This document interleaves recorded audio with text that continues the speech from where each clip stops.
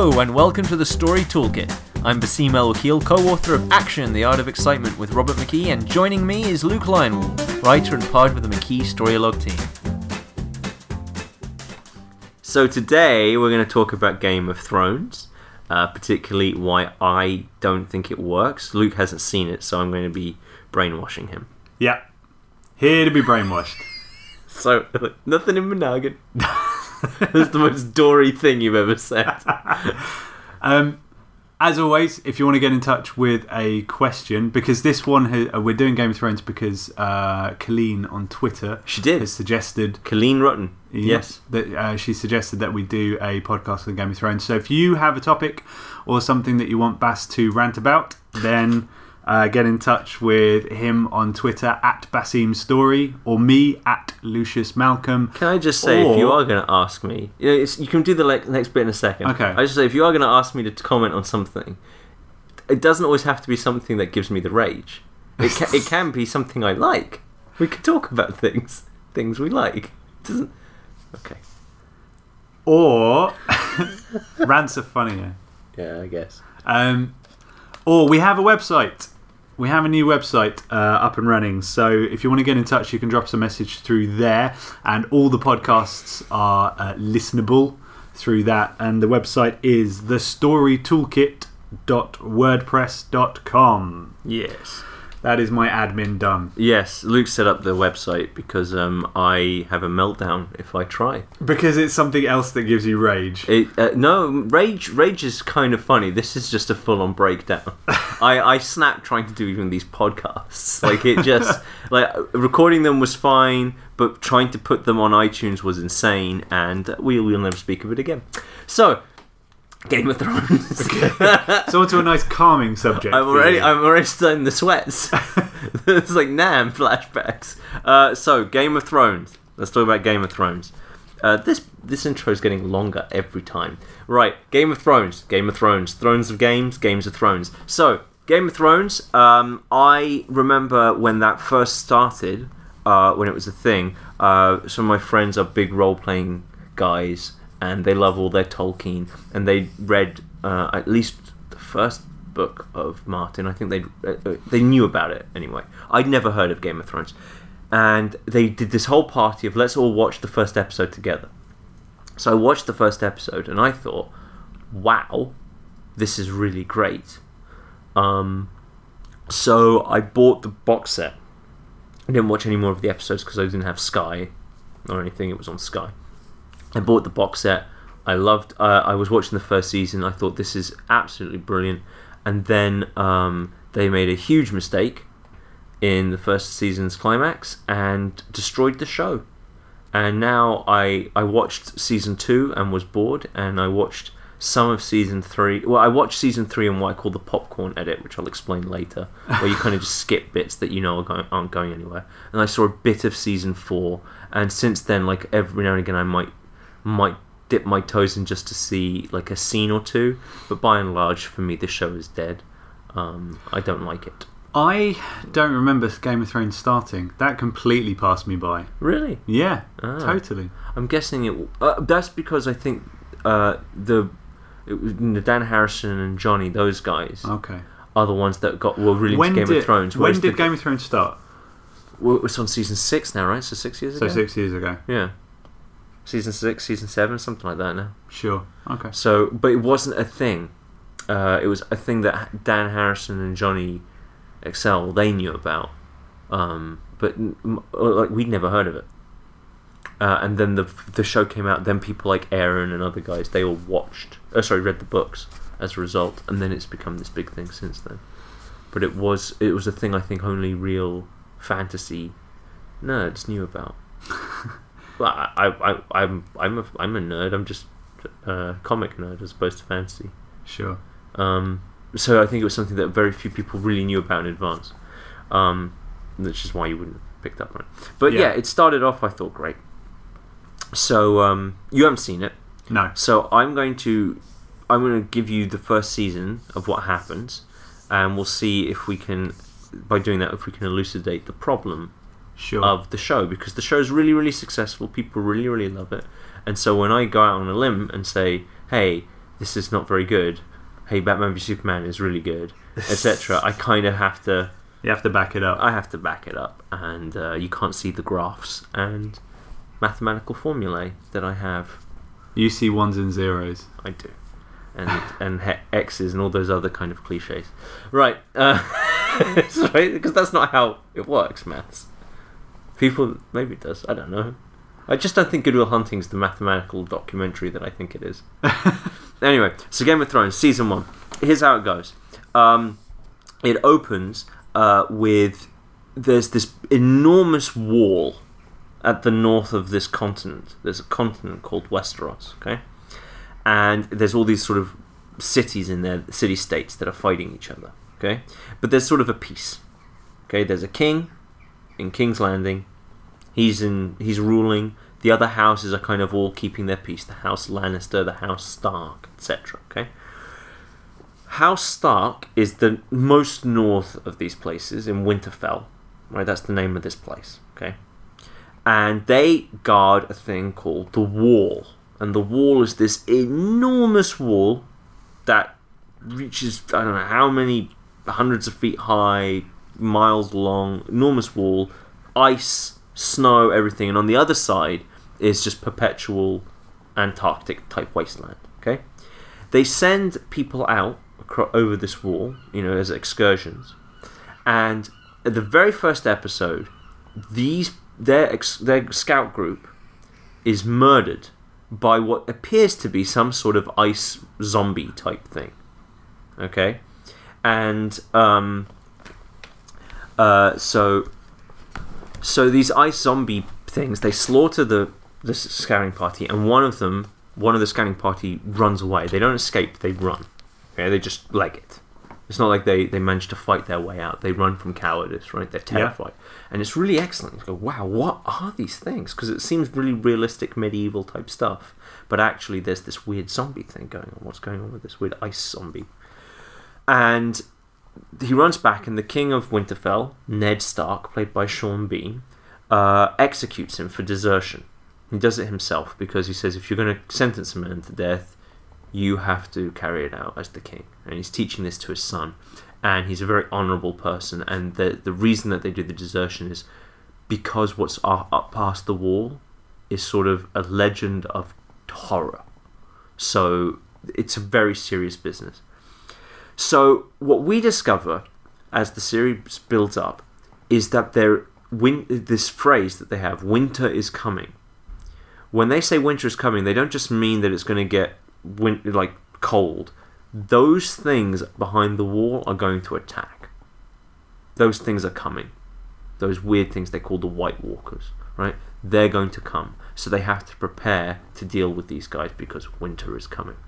So Stark is aware of this. However, at the same time, the King Baratheon, he gets he goes hunting and he gets attacked by a boar and he dies. And so now there's someone else has to take over the throne, the Iron Throne. And what's happened is his son is the heir, his son Joffrey. But his son Joffrey isn't actually his son. His son is the product of the incest between the Queen and the Queen's brother, who are both part of House Lannister, right? So there's this incestuous relationship that has produced a bastard offspring who's pretending to be the rightful heir to the throne. He's not the rightful heir to the throne. Ned Stark, discovers this is going on. He discovers about the incest. He discovers that Joffrey is not the rightful heir to the throne of Westeros.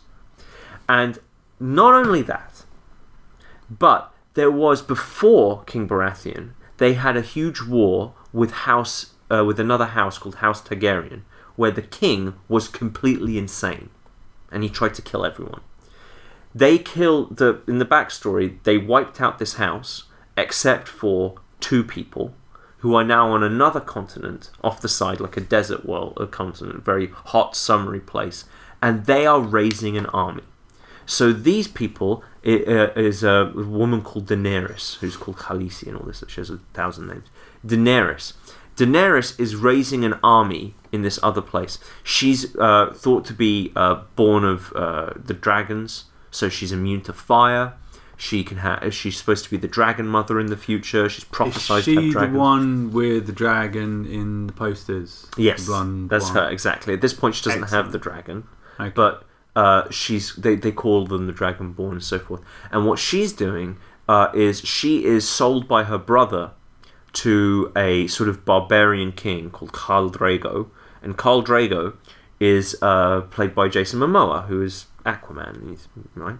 Aquaman, and he is sold her as part of like a dowry, and the idea is he will lead his army and conquer Westeros for these two, the brother and sister. However, this army is super tough, really hardcore army. The only reason they haven't conquered Westeros is because they believe in horses, like they revere horses, and they hate the sea. They've never crossed the sea. That's the one reason they've never done it. So Khal Drogo and Daenerys actually get really well on together. They kill the brother who sold her, right? And it's a really great death scene, by the way, that he gives him. And so Drogo and Daenerys raise this army. They get dragon eggs. They're fueled by prophecy. And because of all the prophecy and all this imagery, Khal Drogo thinks, yes, we can cross the sea. So she's got an army that's going to cross the sea. Stark hears about this, but he's not too sure about how true it is, right? So Stark is at the center of these three big elements, okay? And what happens is, just as he's discovering about the incest between the two, between the Queen and her brother, the Lannisters, just as he's discovering about this, the Lannisters attack him, kidnap him, stick him in prison, and hold him for treason. Okay? So now, the King of Winterfell, Stark, he's in prison in King's Landing, held by the Lannisters, who have now taken the throne from the dead king, right? And he's sitting there. Guess what that does? That sparks a civil war. His sons raise an army, and they start marching towards Westeros, attacking, going all the way to King's Landing. They're just fighting. Lots and lots of fighting. Stark is trapped in prison, right? And he realizes that this is everything's falling apart. They're getting closer and closer, and what they have to do is the Stark brothers need to get to Westeros before they execute their father. Okay, they have to get there beforehand, so they have to get there now. They haven't got time to. It's not like a regular war where you're building supply lines and conquering. They're just ploughing their way through the continent, and they're getting closer and closer. And so the Queen, she offers Ned Stark an out. She says, "Look, if you admit to treason, you won't get executed. That will end the war. Everything's done. It preserves our throne. All this." Ned Stark is extremely honourable. He doesn't want to lie. But he realizes the only way to save his family, it's the only way to stop the war, it's for the greater good. So they have their trial in front of everything. He admits that he's got the trial, and there's the whole thing. Like, is he going to admit he was treasonous or not? Okay, I'm going to stop there for a second. Who's the protagonist of this story? Stark. Ned Stark, right? Sean Right. Bean. Okay. Here's what happens next. Ned Stark is on trial in front of the big crowd. He admits to treason. They go, everything's fine, all's good. The little kid Joffrey, the bastard child, the incestuous child, goes, excellent. Right, kill Stark. And the Queen can't stop him. No one can stop him because he's the king. And so they execute Ned Stark. They cut his head right off. Across the continent, Khal Drogo gets into an argument with one of his underlings. His underlings stab him. He gets a bit of a blood infection from the stab. And he dies. Blood infection? I'm not making this up. Blood infection? Yes. Okay. He dies. Daenerys... Magic blood infection? No. Okay. No, not even magic. He dies. As a result, all those warriors decide Daenerys isn't the chosen one, and they leave. That's the end of season 1. Now, can you see what the major problem is that has happened at the end of season 1? Okay, so let me get this straight. Yes. The chap that died from blood infection was going to bring the army across. Yeah. He died, Yeah. and so the army's not coming anymore. Yeah. She has no army to She has no army so she's done. Yeah. Okay. Stark, Yes. who was building up this threat of ice zombies. Yes. Okay, so he's gone. Yes. And he knew about the incest. Yep. And nobody else knows about the incest? Yep. Apart from the bastard son. No, the son doesn't know. The son doesn't know. No. Just nobody knows about three the characters incest. knew about the incest. Yeah. Right. 3 characters knew. Yeah. And the whole problem. Stark. The whole problem with it is if Stark announces that they are incestuous, it will cause what? A civil war. A civil war, which has happened anyway. Because he's been kidnapped. Right. So he's trying to hold the whole thing together. Hence the whole joke of Arrested to Westeros, and the story of the one man who had to keep his country together. Like there's a whole series of memes of taking, like when Stark is in prison, he goes, "I may have been arrested for some light treason." Loads and loads of things. Constantly things like, I've made a huge mistake. One of the characters gets his hand cut off, and he goes, "I never thought I'd miss a hand so much." That kind of stuff, right? All these kind of ridiculous mashups. I love it. Okay, but yeah. Okay, so the brother and the sister knew about the incest Yes. and Stark, but the brother and sister are going to keep it secret Yes. anyway. Yep. So Stark was the only one that could have told anybody, Yep. and now he's gone. Yep.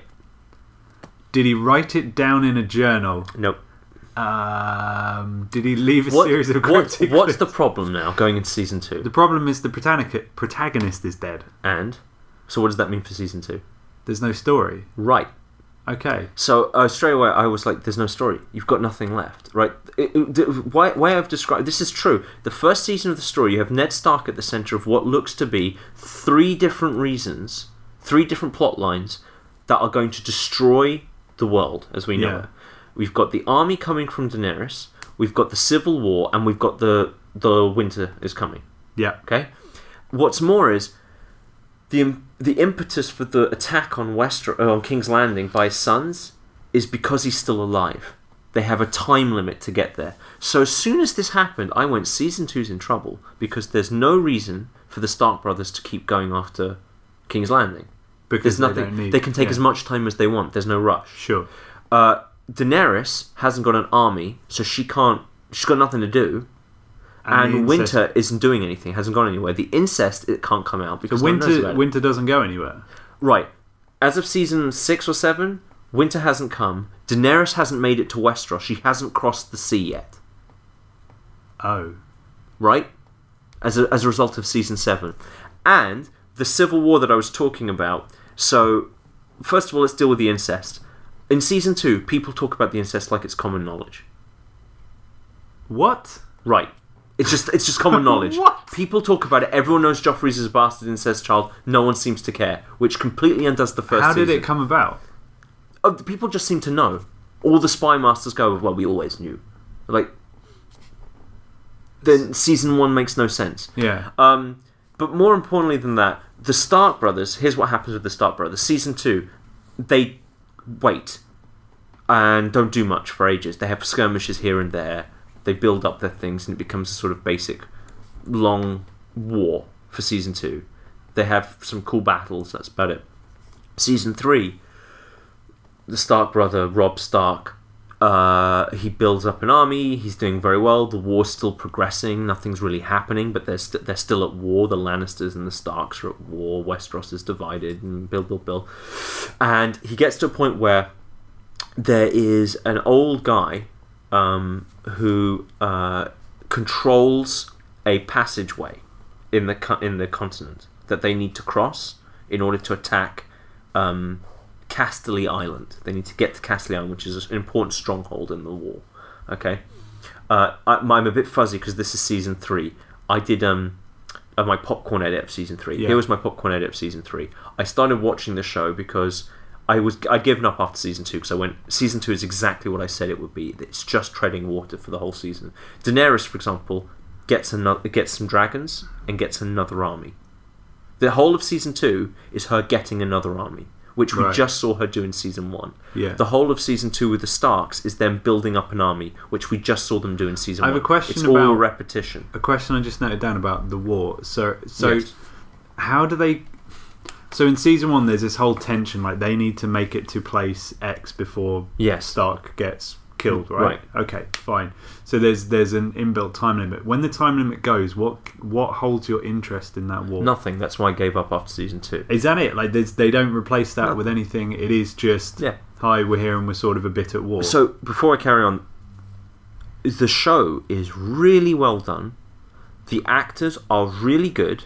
There are lots of wonderful things in it. For example, one of the main characters loses his hand is actually an amazing scene. Okay? Peter Dinklage plays Lord Tyrion. He's excellent. So it's not that there's nothing good in this. There's lots of wonderful things. There's other things that keep you. What I'm focusing on here, the reason I'm going through the plot, is to make it clear what this show was actually about and not being distracted by the individual moments that are cool. Yeah. Right? Because individual moments are great, but if you take this moment and step back and actually go why you were watching this film watching this show in the first place and what was going on, you realise how empty everything is, right? Yeah. So I'm not denying that like the characters are cool and the world is cool and it's well written and well shot and there's lots of nice moments in it. I'm denying that any of it means a damn, because as you see, there's nothing going on, right? Nothing's really pushing them to get there in any time frame. They just take as long as they want. Yeah. So in season 3, they're building up for a big fight in Casterly Rock, and I'm a bit fuzzy because as I was watching it, people on Twitter exploded about the end of season 3, and I thought maybe it got good again. I'll go back and rewatch. Yeah. So I'm watching it, and I'm skipping all the scenes to do with one of the Stark children who can see through wolves. He has this ability that he can sort of possess wolves and see through them. That's kind of cool. It is kind of cool, but I skipped it because it's going nowhere. Okay. It has nothing to do with anything. Okay. At all. And already Daenerys hasn't crossed the sea yet. She still hasn't, right? So it's just like, I don't need to see any of this stuff because nothing's going to happen. I can tell nothing's going to happen. Yeah. Right?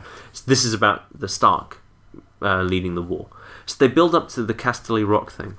And the only way you can get there is there's a lord who he upset he crossed him in a couple of seasons before by not marrying his daughter. He said he would, and then he went back on his promise. Okay, but he now needs his help. He needs to be able to pass through his land to get to the Lannisters that they're fighting. So is that why they're at war? By the way, they're just trying to now kill the Lannisters. Yeah, they're trying to take over the King's Landing, the throne. Sure. They're trying to be as retribution because the Lannisters are corrupt because Joffrey isn't the real king. Sure. Joffrey, by the way, is still alive at this point. Okay. I made a gag in the action lecture. I was talking about villains and how if a villain is too repulsive, they're just annoying. And then I went, King Joffrey in Game of Thrones. That little shit has to die. Next week in the episode, he did die. Really? Yeah. Anyway, so the actors who played him was really good, but the character was just badly designed, I think. Anyway, so Joffrey is still alive. So the Starks are trying to reclaim the throne. They have righteousness on their side, etc. So this lord that he upset by not marrying his daughter, he's got to go. He wants to cross his land. He says, "Can I make it up to you? Can I do this?" So he goes, "Yes, of course." They have this whole big thing called they now call it the Red Wedding. Right, now pause there because I made a note to bring up Red Wedding. Okay. This is it. So Stark's son, Robb Stark, is now at the height of his power. He is he's going through this passageway so he can get to Casterly Rock so they can have the big battle. Is Robb Stark now the protagonist, by the way? Yes. Okay. Between Robb Stark and King and the head of the Lannister family, played by Charles Dance, Tywin Lannister. Okay, so this is it. We're building up to this big fight. He's there. They're having the wedding scene. Everything's fine. At which point, the lord that he betrayed goes, "Haha, you betrayed me. Now I betray you," and they slaughter everyone in the Stark army. They kill everyone. Stark dies. Stark's mothers die. Stark's wife dies. She's pregnant at the time, so she gets stabbed in the belly repeatedly, and then dies. Then most of his men die, and they lose the war. and that's the end of the war. That's the end of the war. Yeah. Red Wedding. Yeah. Okay. So then season. You've now. I want to pause. Yes. Do want to pause on Red Wedding because Red Wedding was when Game of Thrones entered my consciousness because of Twitter. Yeah. And Facebook and basically Twitter exploded. Yes. On that moment, and it became a big argument about spoilers in the end. Yes. But basically, I heard about this Red Wedding, thought I don't really care about Game of Thrones, so I'm just going to see what it is, and I had no context, so it didn't really mean anything. But what I've noticed since Red Wedding is anytime anything big happens, Twitter explodes. Yes. And so what I have of Game of Thrones is not the popcorn edit, but the Twitter edit. Right. So I've got all these big... Yeah. I know when all these major characters die. Right. So I knew Red Wedding happened. I didn't know this who is the it Red was Wedding. or why. So that kills the war. When this happened, I'm not joking, people cried and stuff, and I think that's pretty cool that people got moved by it. Yeah. I laughed. Because I went, I can't believe they did it again. Right? Because it's the same thing as what happened with Stark. Ned Stark. Yes. However, far more gratuitous. When Twitter exploded the next time, it was when the Viper is killed. Who's this guy who shows up in season 4, who's that really brave, awesome hero of another house, I think House Tyrell, and he has a real gripe with the Lannisters, and he's like, I've had enough of you guys because you guys raped and killed some people that I care about. And that builds up for 6 episodes, and he's awesome, and he's handsome, and he's cool, and he fights the Mountain, and the Mountain is this badass, and like this awesome fight. And you saw the video because I played it for you just beforehand to make a point, and you saw what happens. He makes his head explode by crushing it, and Twitter exploded with this. And I remember when Twitter exploded, they didn't want to spoil it by saying what it was, and I thought, I bet you they've done something even more gratuitous than last time. And they had indeed. Right? This is just ridiculous that death scene. It's disgusting. It's not exciting or sad or tragic. It's just disgusting. In the books, maybe, but I'm talking about the show. And again, this character was someone building up, causing trouble, and now he's dead again. Right? And this was after that. I don't think I've seen really anything to do with Game of Thrones. What season was that? 4. 4. Okay. Daenerys still hasn't got to Westeros. You mentioned 4 times already. I'm just saying, winter hasn't come. Winter hasn't come. I knew winter hadn't come yet. Yeah. So why? Yeah. I mean, it's. Maybe we'll come back to what point you were going to make, but the main question I have is why are all our friends watching this? Okay, it's really well told. But like loving it. It's really well told. Right. Okay. This is the power of storytelling. If you can tell something really, really well, people will love it. Okay, they have excellent storytellers. It's just the story isn't very good. What I'm doing is I'm telling you just what happens, right? Yeah. It's not interesting, but when you tell it through Sean Bean and all these other wonderful actors, and you have all that great music, and you have the great sets and everything, you kind of don't notice. But people are noticing because they're going, wait a minute, how is Daenerys not on Westeros yet? Are they're starting to notice? People have been starting to notice for the last couple of seasons. People are going, hold on. And not only that, as they kill off all the characters, they go, who's left for me to care about? Why do I care? I made this point in the TV lecture. The problem with Game of Thrones is winter is coming, war is coming. So what? Everyone's already dead. Yeah. It doesn't matter. There's no stakes anymore because you killed everyone off. Yeah. So there's this huge problem. They build up these characters, they kill them off, and they get away with it by being incredibly gratuitous. A really good example of this. That scene you showed me just before we started recording, the Viper dying scene, but was disgusting. Yeah, it is. It's not better because it's set up. If you watch some episodes beforehand, it's just disgusting.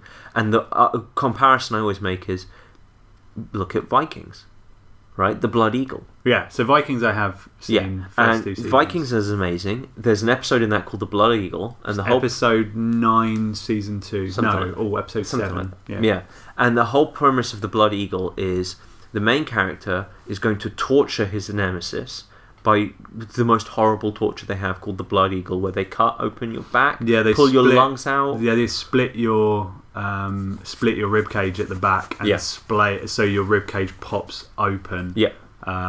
It's disgusting. Yeah. Right. But why isn't it disgusting in the show? Because they don't show you any of it. Not only that, but what's that scene actually about? The scene has subtext. Right? The whole point of that torture is if the enemy that you're torturing doesn't scream, he's guaranteed Valhalla.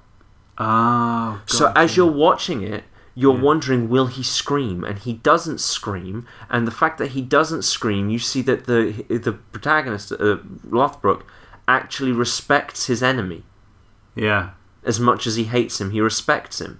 There's a part of him that doesn't want him to scream, that wants him to scream so he doesn't get Valhalla. But at the same time, because he doesn't, he goes, yeah, I respect him. And then you get this odd thing of like, they never needed to fight in the first place. Because they both respect each other.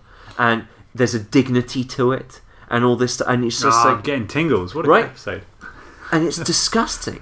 What's happening to him is horrible. But it's powerful. It's emotionally powerful. The way they do it is earlier in the episode, they describe exactly what they're going to do to him, as in the way I described it. His ribcage is going to pop open, they'll take out his insides. It's the most painful way to die. You're not allowed to scream. And so you're dreading this scene, and it's all done there's no sound. It's all music as far as I remember. And it's all quite slow and moodily lit, and you don't ever see the axe hit skin. You see it from the front of him, and you see his face actually. You do, and you see the fact he's not screaming. The big difference is in the Blood Eagle, you feel something. You feel excited. You feel the range of emotions that you're supposed to feel. Right? In Game of Thrones, that scene, you are disgusted. You don't feel disgusted. You are disgusted. You don't feel surprise. You are shocked. Yeah. There's a difference. It's a superficial thing. Okay? And that is they have to do that because there's no substance. His death doesn't mean anything. Viper's death. Robb Stark's death, Ned Stark's death, these things are anticlimactic. They're essentially like a Deus Ex Machina. They have no meaning. Why? And so they have to put sex and violence in there to compensate for that. They do. Sorry, I just having seen the first episode of the South Park ripoff, Butters popped into my head and said, "So many wieners." Yeah. So I have a question. Why does Martin kill so many characters? Well, I think it's because he is misguided. He thinks that the only way to really generate lots of surprise and tension and excitement and shock your audience is by killing characters off when they least expect it. And I don't think that's true. I think you can get lots of excitement from characters being alive. But I think... Statistically speaking, you're more likely to excite the audience by keeping your characters alive. Yeah, I think so. I think killing your characters off to try to shock them is a mistake. Because you're kind of... it's kind of penny-wise, pound-stupid. You're getting a big shock right now, but you're sacrificing lots to come. And also, it just... There's this thing of like, okay, I can just kill off my characters whenever I want. People won't know what's coming. But actually, people do know what's coming because there's a formula to it. And he has a formula in Game of Thrones? Yeah. His formula is if the character is the protagonist and it's about to resolve the story, he kills them. That's how you know they're going to die. And that's how you know... They look like they're going to accomplish something. Yeah. And if they're not going to accomplish anything, they can live forever. Which is why King Joffrey lives forever. Which is why Daenerys can live forever, but Khal Drogo can't. Like, any character that can resolve the story has to go, because then he has to write an ending. And so I have this problem with it because killing off your main character isn't something that he invented. It's not like it's something new. It's a thing that happens. I mean, that's what tragedies are built around. But he's using it, and I think it causes two sort of major problems. The first problem is if you kill your protagonist, there's no one to drive the story anymore. The story's over. by definition, because there's no protagonist. Without protagonist, you can't have a story. The protagonist holds the well of emotional interest. The protagonist drives the story to the end of the line. If you don't have a protagonist, if you don't have, you won't have any emotional interest. You won't have anyone pursuing the story. Therefore, you have no story. I'm assuming there's no problem killing a character off, a protagonist off, when they're part of a group protagonist. If they're part of, if the protagonist is made up of multiple characters, then any one of those characters can carry the story on. Yeah. Any one of those characters could continue with the emotional interest. But if you kill off the entire team, there's no story. Yeah. And but in Game of Thrones, it's not a group protagonist. They are. Well, the first season is Game of Thrones has a bunch of storylines going on, but there's a central storyline, which is Ned Stark. He kills off Ned Stark. The central storyline is over. And then other characters have their own little storylines that he then tries to build into a big storyline. And eventually Robb Stark becomes the protagonist for the central story. But the central story of Game of Thrones is the three wars. The Civil War, the war with Daenerys, and the war with the White Walkers. Those two of which don't have. That's the central storyline, is that those three things are all happening at the same time. Stark was at the center of all three, so when he kills them off, he splits them up. Right. Okay. So immediately you've got a problem. You've kind of you've already sprawled out your story and made it less tight. So the first problem when you kill your protagonist is you can lose direction and lose interest. Yeah. Right. Which is what I think happens. So the audience would lose interest. Yeah, and I think they have. They've started to lose interest, and it's become a problem. And people are getting less and less excited by Game of Thrones with every season because they don't care anymore. All the characters they like are dead. The story doesn't seem to be going anywhere. So it's not working. The other problem that I have with killing off your main character is it's kind of lazy. And here's why. I mean, it's risky, but it's lazy. When you get your character into a corner, and then your way to get them out of the corner is to just kill them off, that's not getting out of the corner. You know, that's not.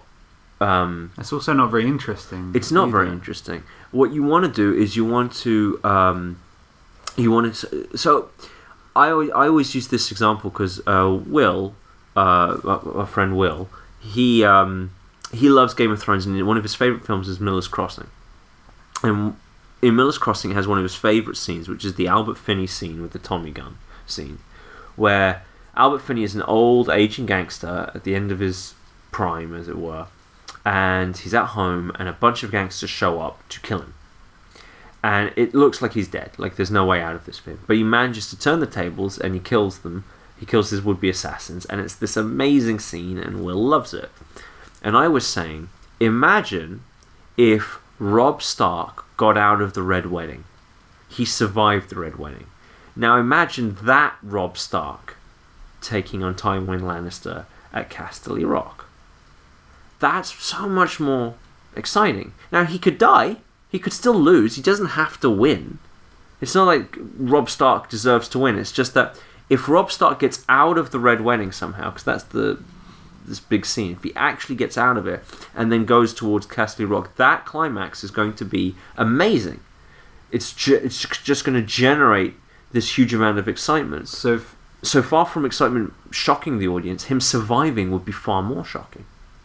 So if Casterly Rock is the climax, is there a part of this formula? Civil War. Yeah. Is Martin robbing the audience of the climaxes of these stories? I think so. I think basically what it is I came up with a term for this because he does it with Ned Stark, he does it with Robb Stark, and he does it with the Viper, he does it with Khal Drogo. I called it a mortis ex machina, right? Death from the machine. You just have a character. He's in this really tough situation, and you're building, and then you just kill off the character. Poof, all the meaning goes, it's an ex machina, because ex machina doesn't just mean coincidence, it means that there's no meaning. It's a logical setup that he betrayed this king and now this king wants revenge. Logically it's set up, but it's not it's not an aesthetic setup. What's the difference then between a logical setup and I guess therefore payoff and an aesthetic setup and payoff? A logical setup is just simply cause and effect. So Y happened because X happened before it. Okay, simple as that. So he betrayed him earlier. You can then use that as a setup to say later on, okay, here's the payoff. He betrays him back. Logically, that makes some sense, but it's not aesthetically interesting because while it's logically set up, there's no meaning set up to it. There's no emotional setup to it. It's just a logical consistency. But you invent the world. So logical consistencies can be a little satisfying, but not... Certainly they're better than having none at all. But they're not particularly satisfying. It's just a very superficial form of satisfaction. Like, oh yeah, I do remember that this guy, they had this problem. Oh, I can see how this would be the result of those things. It's a repercussion thing. But it doesn't have the meaningful aesthetic kind of payoff that you would get. Jurassic Park. Yeah. Jurassic Park. Sorry. 2 words. Thrown in at random. Up in the air. No, the ending of Jurassic Park. I read a blog by a comedy writer who argued that the ending of Jurassic Park wasn't a Deus Ex Machina because the T-Rex is set up. Yeah, right. That's a logical setup. Like the T-Rex eats velociraptors or whatever. Yeah. That's fine. But it doesn't mean anything. So it is a Deus Ex Machina because Deus Ex Machina erodes meaning. Yeah. Deus Ex Machina uses coincidence to erode meaning. But traditionally, like Apollo comes down, solves everything. Well, Apollo was set up. Apollo was always set up. Gods exist. Yeah, the gods are real. People would have gone by Apollo. Apollo will come and smite you one day. They would have said that stuff all the time. Apollo was set up. It's part of the culture. It wasn't like they just invented someone who just showed up out of nowhere. It's part of the culture. So it was set up logically, but meaningfully, it had no meaning at all. The gods come down and they just end the story. So the story's coming along, and logically, you've set up a way for him to die, but it doesn't have any meaning. He's just dead. I asked people what the meaning of Ned Stark's death was. Like, what's the meaning of it? And the best answer I got from Will was, you either play the game of... If you play the Game of Thrones, you either win or you die. And I thought, that is pretty cool, except that Ned Stark didn't play the Game of Thrones. He was actively trying not to play the Game of Thrones. That would make more sense if Cersei Lannister had died, or Tywin Lannister had died, or Daenerys died. Yeah, they're playing the Game of Thrones. Ned Stark isn't playing the Game of Thrones. What is the Game of Thrones? It's the political drama around who is going to be the king. So it's not the tie-in board game? No. Which I hope is good. I haven't played it yet. But it's not that. It's so he's the idea is like he got caught up in the politics, and you either win the politics or you die. But it's like, but he actively avoided the politics as much as he could. The real meaning of Ned Stark's death is that you can be so honourable that you end up betraying yourself. It's kind of where that is trying to go. Sorry, Ned or Rob? Ned Stark. Ned. Yeah. Okay. You're trying to... He's so honourable, he ends up sort of betraying himself. Yeah. Which I think is kind of brilliant. But that doesn't really come out in the story. It happens too soon. It could work if it was just... If that was the end of the show. But the problem is, like, even that isn't that satisfying, because even if you ended the show there, you still have the question, well, what about the White Walkers? What about Daenerys? What about this? There's all these these open questions left that aren't just like, oh, it's up to you to make up. It's like, no, this is the story that you told us you're going to tell. So it's this thing of like, you're promising something, but you can't deliver it. I like the idea of the promise. Yeah. I think we brought that up before. But when you start a story, inciting incidents promise. Yeah. You promise a certain thing and you give it to them, but the trick is, as William Goldman said, you give it to them in the way that they didn't expect. Right. Well, no one expected all these characters dying. No one did, but at the same time, they still expected some sort of payoff. And they're not getting them. They're not getting the payoffs. People are losing interest. Yeah. Like 4 years ago, I couldn't make jokes like this about Game of Thrones. I couldn't like slap it around. But now, like in lecture, I can make jokes about Game of Thrones and people laugh. Because we're in season 7. Season 7 and Daenerys hasn't got to Westeros. I made that joke in the action lecture. You can actually see the clip of it on YouTube, where I said, Daenerys is never getting to Westeros. She's going to get on a ship, the ship will sink and she'll tread water for another 10 seasons. And that gets a laugh. Mic drop. Yeah, it got a laugh, and it's like, but that would never have got a laugh in season 2 because the people were really into it. But now people are realizing, yeah, she still hasn't got there. This still hasn't happened, really. And when I bring up stuff like the incest story, people go, oh, yeah, that was a big deal. It's like, yeah, it's not anymore. Why? It was a hugely important thing, and now it's not. So killing off your main characters is a way of shocking your audience, but it's also a way of sort of tricking your audience. It's the thing that people always do in horror films. I mean, this is a horror film cliche. You kill off what people think is the main character. Yeah. Right. It's always the same thing. There's the difference between aesthetic emotion and the superficial emotion. You get a shock because you can't generate a deep sense of excitement, so you startle. You can't generate real terror, so you shock people. You can't generate real harrowing, so you just disgust them. Right. That's the difference. And so he kills off his main characters because he thinks that will generate this sense of dread and so on. But actually, what causes the dread and so forth is not the climax to these things, but the setup to them and the build up to them. Will he or won't he get out of it? If he gets out of it, great. If he doesn't get out of it, okay. But that's not what's generating the excitement. So killing off the characters all the time, like if it were the case, then that would mean you could never be excited about someone like Indiana Jones. But obviously people love Indiana Jones. He can never die. We know he can't die. So I know now that the series is past the books, isn't it? I believe it. The books true. have run out. Yeah. So if the books have run out and essentially Martin doesn't write the stories anymore, do you think that I think he's told them what's going on, but they've changed. They're changing certain things. Things are different. As far as I know, from what I hear, the books are better than the show. Right. And I've heard some things from Aaron and others about things that happen in the book, like the Viper's death is actually a bit better in the books in the sense that he has an ulterior motive for why it happens. But even then, I just don't think it's that good. Yeah. But it's better. It's just not as good. But yeah, he kills off these characters and it works. People buy this. People think, oh yeah, I don't know what's going to happen next, and I'm just like, I do. Is there I can tell what's going to happen next because I know how he's writing it. I know why he makes the choices he's making. Is there a pro to killing a character? Well, yeah. It can really. It's like a gear shift movie. Remember we talked about those? Yeah. It's like that. It's a huge turn. It's a huge turn. It can be unbelievable. It can raise the adrenaline through the roof, everything. But there has to be the insight for it. And Game of Thrones did. People are like, I have no idea what's going to happen next. It's like, yeah, it's true. You don't know what's going to happen next.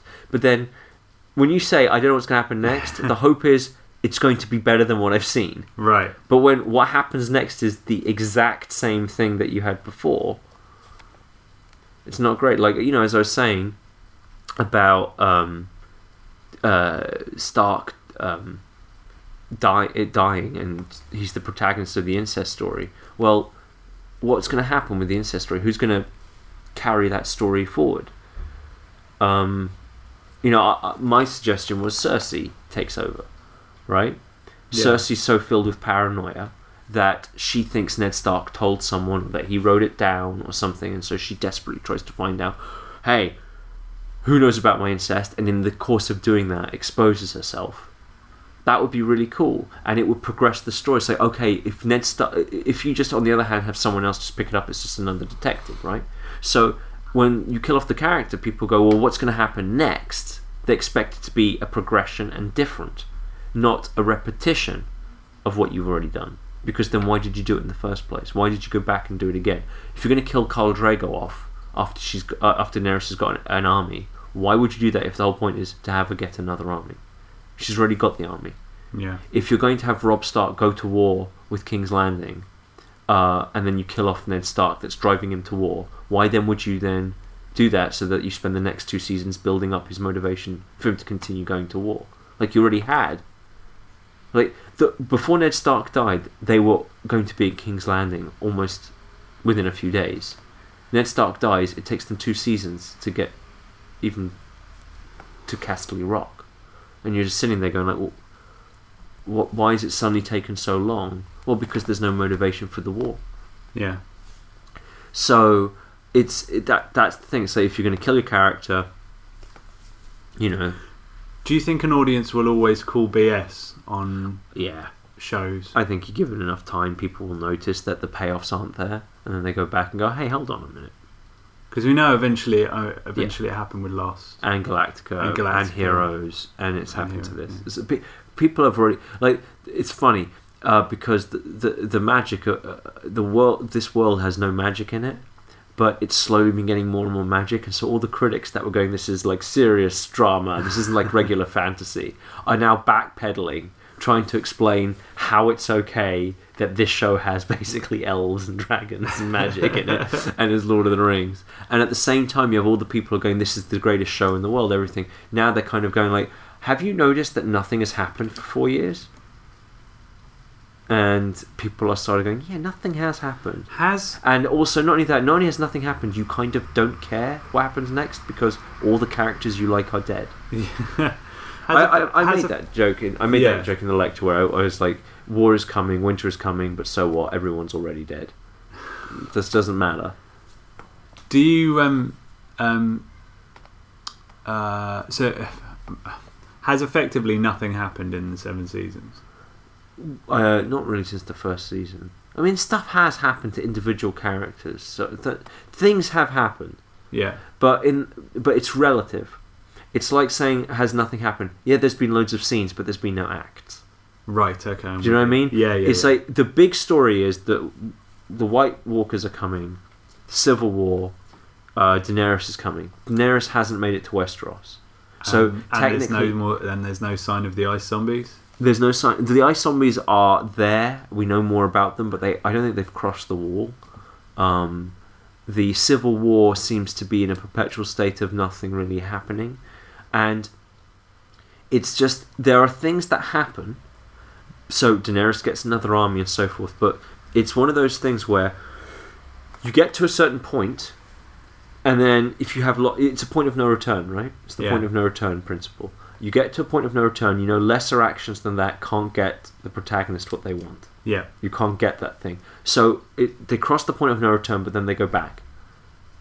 So yeah, things are happening, but because you've passed that point of no return, they don't feel like anything's going on. Right. So yeah, you can kill Robb Stark off, but that doesn't really mean as much as killing off Ned Stark, because Ned Stark was so important. Yeah. So Robb Stark's death is less important than Ned Stark's. Daenerys gets another army. So what? She's still on Westeros. Still on the other island. She hasn't got to Westeros yet. So what? The White Walkers haven't crossed the wall yet. So what? So that's the next part of the story. Yeah. And it hasn't happened. Or something else. You whatever the story's about. So does Daenerys just have her own thing going on? Yeah. In fact, I think in the last season was the first time someone from Westeros interacted with her. Really? Yeah. Tyrion. Did they go over there? Mm-hmm. Ah. He ran away because he got arrested for another crime. Like he keeps getting in these ridiculous. Anyway, I don't care. But he ran. Like he's one of the best characters in the show, and I just don't care. Okay. This is the thing. The emotional interest isn't there. Like he's a wonderful character, but he doesn't have a story. Well, right. I don't know what that character's story is about. What he's doing. He doesn't seem to want anything. There's no spine of. He's not got a spine of action. action. I don't know what his spine. Or if he has a spine of action, it's so pointless to the rest of the thing. It has nothing to do with anything that's really important. So, what do I care? Before then, I ask the final question. Can I reword it slightly and say, yes. What can we learn from Martin's writing? So you've panned him. Oh, what's good about it? What's good about the world Martin's is excellent. Writing? So the world building is worth learning from. World building is so good. I still think the first season of Game of Thrones and the world that it takes place in is excellent.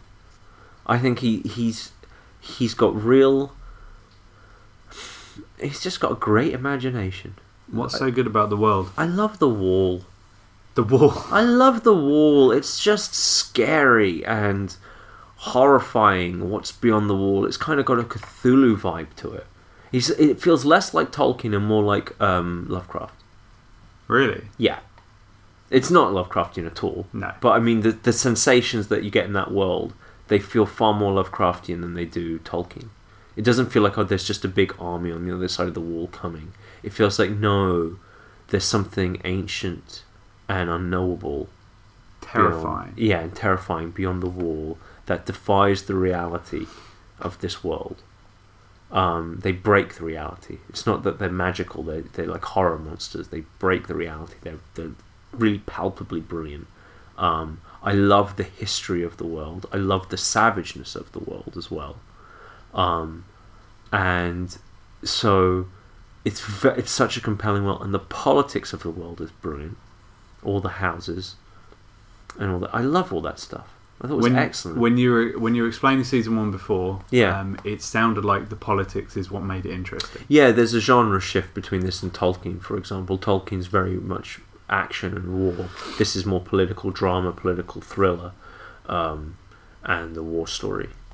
And the atmosphere of the world is completely different. This is much more plausible and terrifying, whereas Tolkien's is much more wondrous and noble. I never felt in Lord of the Rings like anybody would ever die. I thought they killed Frodo off halfway through the first film, when the cave troll stabs him. Oh, really? Yeah, I forgot he had the shirt. I was like, he's dead? The only reason I thought Gandalf wasn't dead was because all my fantasy friends that we did role-playing with, I'd never read Lord of the Rings. I didn't know anything about Lord of the Rings going into it, so I didn't even know what happened when you put the ring on. I didn't know it made you invisible. Right, all that stuff. I didn't know. But only reason I knew Gandalf wasn't dead was because he hadn't done enough, based on how people talked about him. Oh, I see. Oh, he has to come back because he's such a big character in everyone's mind. There's no way this character would have done it otherwise. See? But of course, my favourite character in Lord of the Rings is Sean Bean. Good old dead Sean Bean. I didn't know anything about Lord of the Rings. I'd seen the cartoon version or some of it years ago, which I thought was quite a nice version. But I remember being distinctly angered at the end of the Fellowship because I didn't know there were 2 more coming. I didn't know that either. And so when they were looking out, I was like, "Wow, it's been 3 hours. They're going to get to Mordor quickly." I thought, yeah, the first film they get to Mordor, destroy the ring, and the second film is about the 2 towers, whatever that is. I thought the ring was done in the first film. Oh, it's like, oh, there's more. There's more to this ring. There's more to this ring story. So, but yeah. But it's a great fantasy world that isn't really inspired by Tolkien. It seems much more inspired by medieval England, and so it's real fantasy. I don't want to. Yeah, it's realistic fantasy. Realistic in the sense that it's trying to be much more plausible. It's not as mythological. It's not as wondrous. And as a result, because he does that, he lets the magic become much more terrifying than wondrous. You said there's no magic, but the magic is coming back. Yeah, the magic's coming back piece by piece. And the cool thing about the world is the idea there was lots of magic in the beginning, and it's been dying out, and now it's coming back. It seems like that would give a real like power to the magic. Like when you see that, there'll be something. It does, because at first you're not even sure if it's like Vikings. You're not sure if anyone's actually got magical powers. Right. And then things start happening. You go, don't they? And then in Game of Thrones, the seer in Vikings for sure. Yeah, he's magic. Yeah, exactly, right. So you're not sure with Vikings, like, and they do it really well in Vikings. They straddle that, like True Detective does it as well. The first season of True Detective. But Game of Thrones is very much like slowly going, this is full on magic. Have some zombies. I love the idea that the critics were holding this up as real, and now quality television. Yeah, and now it's just like, how do we explain that we're supporting a show that has elves? I saw a clip of one of the more recent episodes, and like they have these tree people. They have tree people in it, like casting spells and stuff, and I'm like, finding zombies made of ice. And I'm like, oh man, they've gone so far into the magic. There's some people who are just like, what have I been watching? you can't deny that this is full on fantasy now. Like, if I was, it's like Harry Potter can show up and it won't seem out of place. But I like that stuff, but it's just funny that he slowly built that up over time. I actually find when it's like because I listen to YouTube videos or whatever about pop culture and what's going on. And sometimes people talk about Game of Thrones, and I always find myself drawn to the history of the world, like how what's been going on in the past of that. If there was something Westeros. like a Silmarillion for Game of Thrones, that kind of thing would interest you. I just wouldn't mind knowing more about it. Like Really? in one of the more recent episodes, they had the boy who can see through wolves. I mentioned this kid that I skipped through because he can see through wolves. He can see through time as well. Apparently, he can possess people in the past. He can travel back in time. Right? I don't understand. I this is like a season 6, 7 thing I didn't know he can do. So at some point over the course of the 3 seasons I didn't watch, he can sort of transport himself into people back in time. And that's, I found, was actually really cool. Some of the cool things, like he seems to have a Valen thing going on from Babylon 5. Like he is a major figure from history. Oh. That he didn't know. Like it's possible he's the one who built the wall. This little kid. What's more important is he's had this sort of a mentally retarded bodyguard called Hodor. I know of Hodor. Yeah, well, you find out why he's called Hodor, because all he can say is Hodor, and you go, well, why? That's so weird. He can only say his name. It turns out why he says Hodor all the time, and it's not his name. It's just he's called Hodor because all he says is Hodor, and the reason he says Hodor is because there's this scene where the kid is possessing Hodor in the past as they're being attacked, and Hodor has to save the kid while he's being possessed by the kid who can see through walls by holding the door.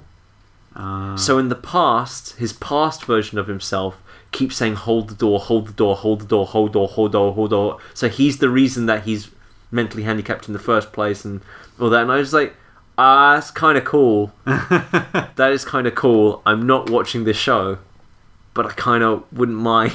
Like they showed you the origin of the White Walkers. I thought that was really cool. Very mysterious and weird. So it doesn't become... Showing you the origin doesn't make them less scary? I can't say because I haven't watched the whole thing. Oh, okay. It's literally a small scene. There's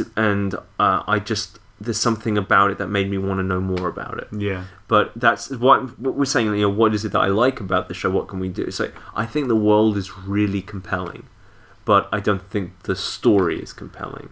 Which is a nice point then to segue on to what can we take away for our own writing. If you want to kill the protagonist of your story, which is an extremely risky move, but it can be incredibly rewarding if you want to do it. Bear in mind, of course, if you're doing a full-length story, killing of your protagonist is just the climax, okay? Yeah.